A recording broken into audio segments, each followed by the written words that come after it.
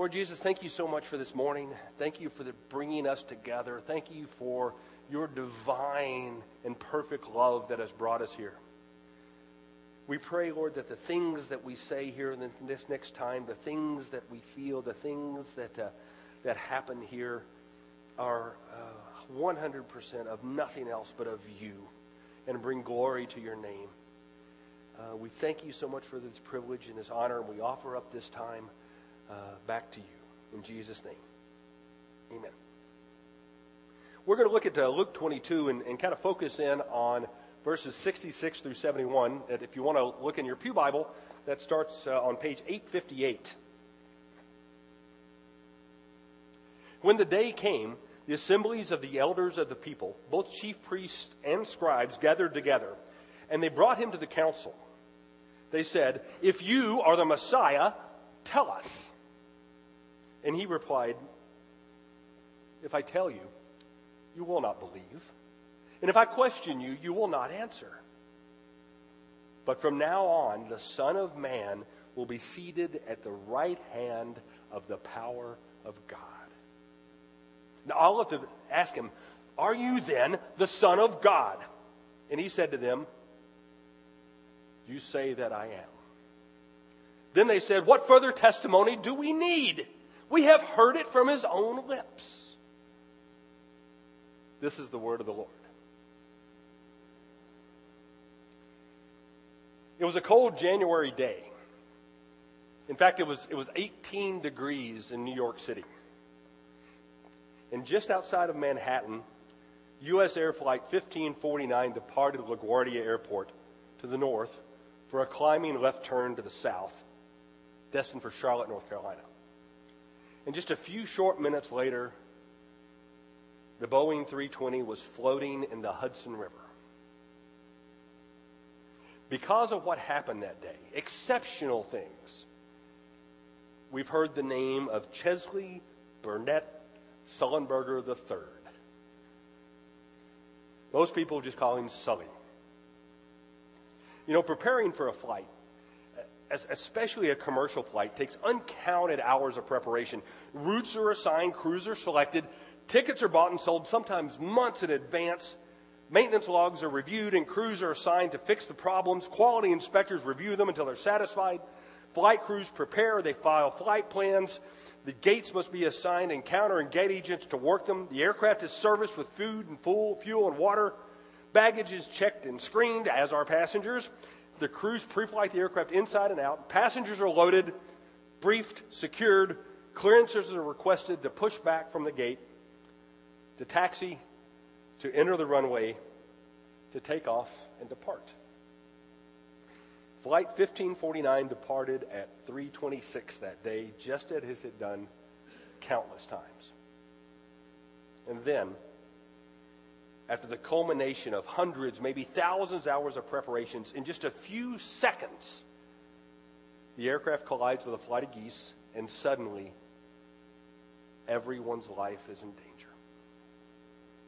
Suddenly, when people are just kind of settling in to get comfortable or looking at the Manhattan skyline, they are faced with the very real possibility of their own death.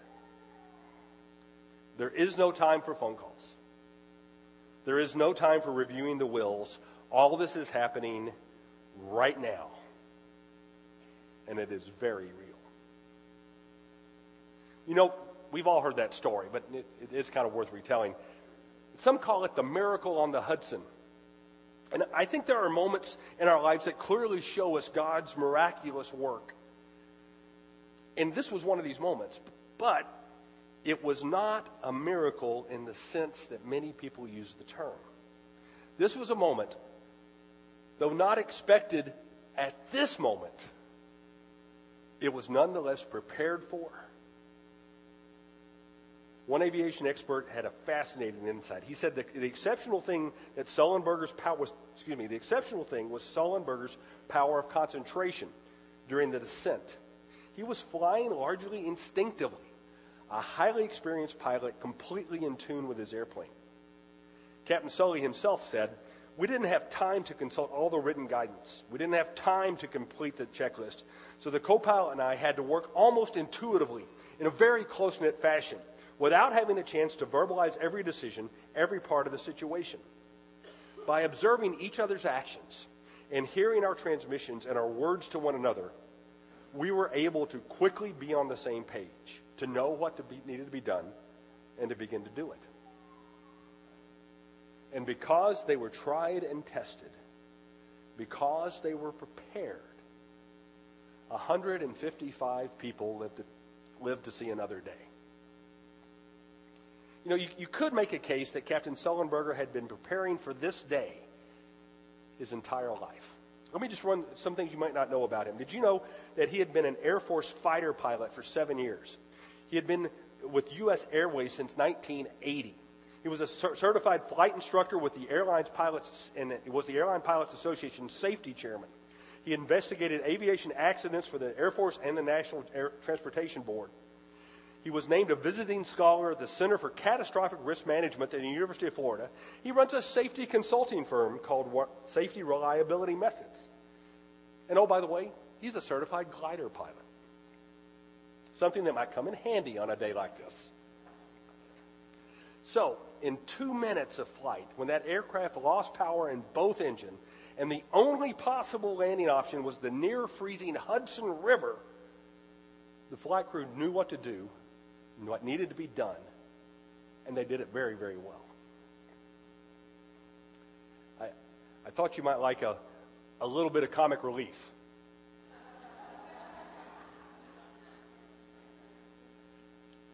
I was a pilot myself for quite a while. I flew for a little better than a dozen years, and it kind of just even shudders me to even say the word comparison, but just a little bit of comparison. I had about 1,300 flight hours. Captain Sully had 19,000 flight hours. But I can tell you that I spent countless hours preparing for things that I may never experience, just to be ready for that moment, that unforeseeable, unexpected moment when you have to act right now, or bad things will happen. You see, I think it's part of human nature to prepare. We make lists before we go to the store, right? Well, I don't, but most people do. We check the weather before we go outside. We plan our routes before going on a trip. And expectant mothers will pack a bag and they'll put it by the door, just in case that happens.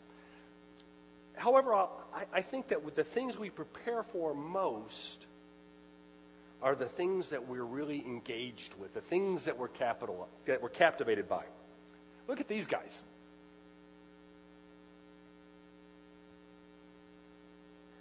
What do you think they're captivated by? How about this guy? I bet you there is a very humiliated wife standing just outside the view of the camera, kind of right over here somewhere. Or how about this guy? I mean, you can't cut hair like that without a lot of practice. In fact, you could say that one is the proof of the other. If you're captivated, if you're engaged by something, you will prepare for it. You won't be able to help it. But on the other hand, if you think that you're captivated, or you claim to be devoted by something, and you're doing nothing to get ready for it, chances are you're not really engaged for it by all. Now, Luke 22 is also kind of a culmination of events. In the midst of this avalanche of things that happen, Jesus acts in total concert with his nature, totally out of who he is. And one of the reasons is that he was prepared. Now, I want to ask you to get your Bibles back out, but let me just read the section headings of Luke 22 for you here real quick, if you don't mind. The plot to kill Jesus, the preparation for the Passover, the institution of the Lord's Supper, the dispute about greatness, Jesus predicts Peter's denial, purse, bag, and sword, Jesus prays on the Mount of Olives, the betrayal and arrest of Jesus, Peter denies Jesus, the mocking and beating of Jesus, and Jesus before the council. And all this occurs in about one calendar day. I counted them. In about 1,400 words, Luke tells us some of the most significant events in the New Testament. And they all happen right now. You see, the universe had been preparing, had been groaning in anticipation since the beginning of time for this. All history was preparing for this moment of glory, for God's redemptive plan for all of creation. Nothing God has done in history, especially in Jesus, is arbitrary. His sovereign will prevails. You know, for example, it's not that God didn't say to Jesus, this is as good a time as any. Why don't you just go on down there, see what's going on, and fix things? Instead, God's preparation and plans for this were set at the beginning of time. The whole New Testament, all of history, are in preparation for what God had set in place to accomplish through Jesus. And Jesus has been preparing for these events his entire life. We're looking at the kind of the human side of Jesus. That even though he was God incarnate, he needed to prepare in order to invest his life on earth to the glory of the Father. Now, these are probably not new to a lot of people here, but let's just look real quick at some of the things Jesus did to prepare for this time. Well, first, Mark tells us that his first recorded words that we have in Mark are, "The time has come. The kingdom of God is near. Repent and believe the good news." Jesus understood that there was a beginning time that he had to go through before the time became right. We know that Jesus spent time at the temple, listening and asking questions. Jesus obeyed his parents. If you think that isn't preparation, try it sometime. Matthew tells us that Jesus went into the wilderness. Jesus went into the wilderness to be tempted. It's not that he went into the wilderness and then just happened to run across the evil. He went into the wilderness to be tempted. Matthew also says that when the devil had finished tempting him, he left, and the angels came. And it wasn't that Jesus said, okay, that's enough, I'll see you later. He stayed and endured everything to experience that temptation and to prove his power above it. Think about all the times in the Gospels and Jesus say, this happened to fulfill what must be fulfilled. Jesus took care of himself, finding times to rest, to get away, to recharge. And then in one of the last moments of preparation, which Luke actually talks about in this chapter, was Jesus' preparation of his inner circles. This was the defining moment in the relationship between Jesus and his disciples. One that Jesus passed, and one that his disciples failed. They went to sleep. Yes, Jesus' life was lived in preparation to fulfill what he had come for. But what was he looking at right now in this part of his life? What was he ready to face? Isolation? Betrayal? Opposition? Death? You see, as followers of Christ, we may be led into very similar situations. Now, your moments of crisis may take various forms. You may be confronted with evil incarnate. You may be confronted with apathy, which in many ways is worse. You may be confronted with physical danger, with family dissolution, with financial crisis, or your life may be asked of you.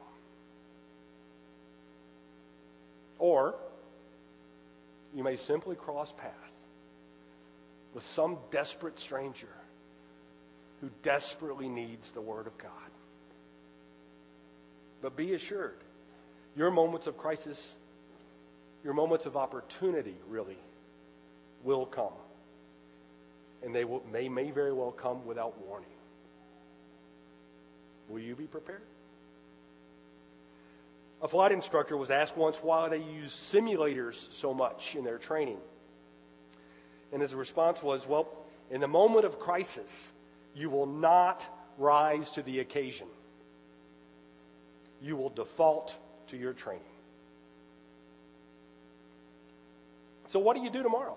How do you prepare? How do you prepare spiritually, relationally, physically, communally? The Bible has a lot to say about how to live our lives as disciples and how to live in community. And you may have a favorite passage that kind of help guide you. I like Colossians 3, 1 through 16. And we're not going to go through the whole thing, but I would like to highlight verses 12 to 17. And if it's okay, I'd like to read them to you. Sorry about the font being so small, but it's a long. Anyway, as God's chosen one, holy and beloved, clothe yourself with compassion, kindness, humility, meekness, and patience. Bear with one another, and if anyone has a complaint against another, forgive each other. Just as the Lord has forgiven you, so you must also forgive. Above all, clothe yourselves with love, which binds everything together in perfect harmony. And let the peace of Christ rule in your hearts, to which indeed you were called in the one body. And be thankful. Let the Lord of Christ dwell in you richly. Teach and admonish one another in all wisdom and with all gratitude in your hearts. Sing psalms, hymns, spiritual songs to God. And whatever you do, in word or in deed, do everything in the name of Lord Jesus, giving thanks to the God the Father through him.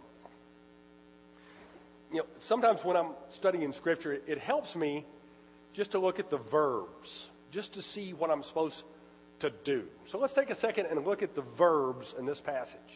Let's look at these. First one, clothe yourself. And then a little later, clothe yourselves again. What strikes you about that? To me, that is a conscious, deliberate decision completely within your control to put on the characteristics of Jesus Christ. Bear with one another. Forgive each other. In other words, live in community. Let the peace of Christ rule. And a little later, let the word of Christ dwell. You know what that means when he's saying, let the word of Christ, let the peace of Christ? You know what he's actually saying? Don't stop it. It's going to happen. If you will just let it happen, it will happen. Let it happen. Let the peace of Christ, let the word of Christ infuse you. And then my favorite of that whole passage is, be thankful. I'll offer to you that is the fundamental worldview. That's the fundamental perspective of someone who knows Jesus Christ. Gratitude, gratefulness. But the challenge is, we actually need to put these admonitions into practice. We need the experience in order to prepare. One of the things that we're doing as a congregation that this fall we're going to institute a foundational hour between the services, a time to be in smaller groups, to be in classes and prayers and various experiences to help us turn our eyes to Jesus. I think this is a wonderful idea. I commend our session for deciding to take this opportunity, and I urge us all to participate in this event as a community. But here's another example of the need for practice. Anybody know who this is? Bear. That's Bear. No. Anybody know who this is? Van Cliburn. For a long time, Van Cliburn was known as the foremost pianist in the world. In fact, the Van Cliburn International Competition still goes on every 4 years in Fort Worth, Texas. And it's known as one of the most prestigious competitions in the world. And I read an interview with Van Cliburn once, and he said that he practiced 6 hours a day.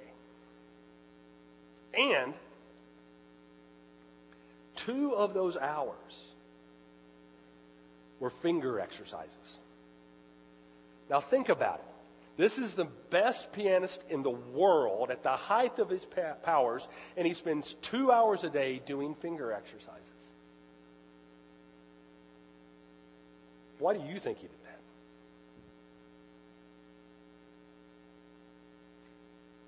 It's okay, Brett. You see, history turns on small hinges. The things we do, the things we choose to leave undone, can affect others' lives in ways we can't foresee.